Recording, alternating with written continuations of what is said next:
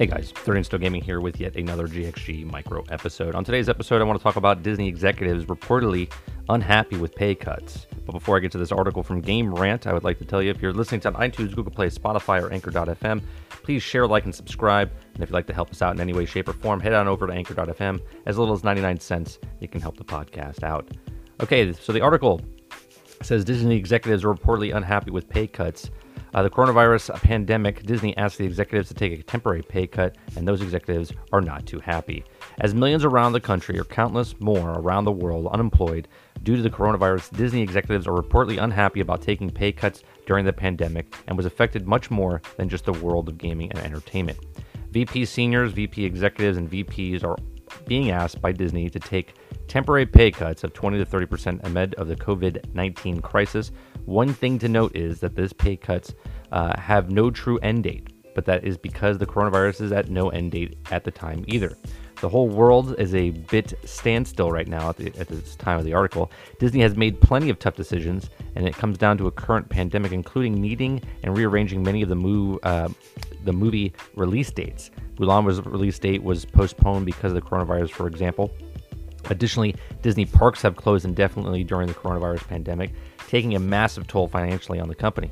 Although the Disney executives were only given 2 days to sign the paperwork, and the pressure would make it seem like they could lose their jobs, employees in the lower positions seem to have it even worse. As opposed to losing 20 to 30% of their pay, Disney's furlonging thousands of employees being on April 19th.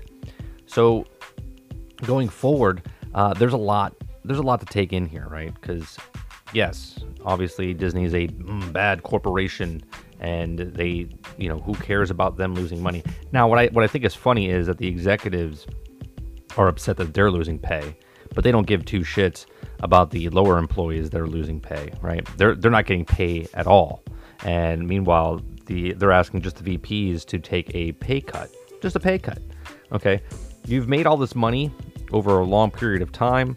And I can say this because in my field and industry, when I worked in the movie industry, we make good money when we make good money, and then when we don't make money, we make no money. It would almost be like taking a pay cut, right? Because it's not working, 365 days a year, 40 hours a week. I'll be working on a project for, could be 3 days, could be 2 weeks, could be 3 months, and then I move on, right? And sometimes I go 2 weeks, 2 months, a year without employment. Right? It all depends on what you have. You get payday when you get payday, and then you don't get payday when you're not. And you have to learn how to save your money. So it really kind of irks me when I hear VPs and stuff that have to take a 20 to 30% pay cut, and they're bitching and unhappy. Of course they're going to be unhappy, but there's people that are making no money whatsoever, and the VPs are making a lot more money than the people that are not VPs, right? And I'm not saying anything about the VPs as far as they got the job, but come on, people. Like during especially a special circumstance like this, you taking a 20 to 30% pay cut is a lot better than not getting paid at all. It's not like, you're getting zero. You're only losing 20 to 30%. Now, as far as the Disney parks go, there's a lot. I mean, they're talking that at the end of this virus, when it opens back up, is Disney going to be the same? Is it going to be, and this is just about the parks itself, are there going to be the massive crowds that they're supposed to be, or that they wanted to be, coming up to the 50th anniversary? A part of me wants to say no, there's not going to be. But again, stupid is as stupid does, and you've seen some people out there already congregating with thousands and thousands of people. So when the park opens back up, I think it's just going to be packed just as it was. Now, should Disney let it be packed as it was? I don't think they should. I think for a short period of time, they should limit the people in the park by 1 or 2/10 of what it was. So if the capacity, in my opinion, let's say was like, 25,000, they would have to only let about, 8,000 people in the park. Yes. Do they lose money?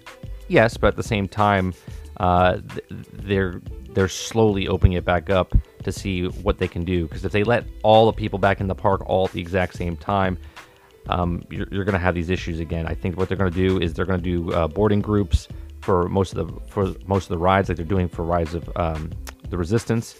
I think they're going to do space more people out, less people in lines, but yet still have people moving around the park.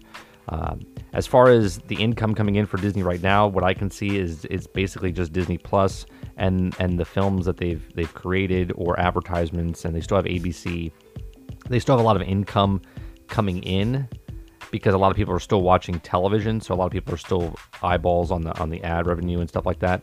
So they're still making money there. Still, they have the highest they've ever been on Disney Plus so far since it released in November. Of people watching content on Disney Plus, so that's a lot more people paying full price every single month.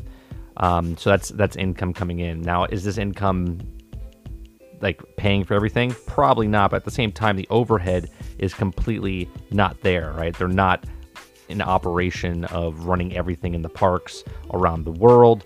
Their employees are in furlong. They're taking pay cuts, so they're looking at ways to save a lot of money here.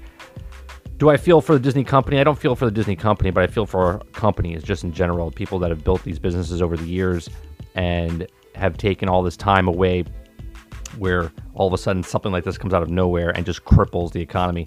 And I do feel bad for, it doesn't matter if it's the mom and pop small shops or the big businesses like the theme parks of Walt Disney World. I feel like something has to happen, and I think we don't know what the standing is with all the improvements they were doing in the Disney parks. Being in Orlando and seeing everything that's happening, it kind of hurts to know that they're not continuing this, because this is entertainment for us. It's like going to the theater or going to a play or whatever.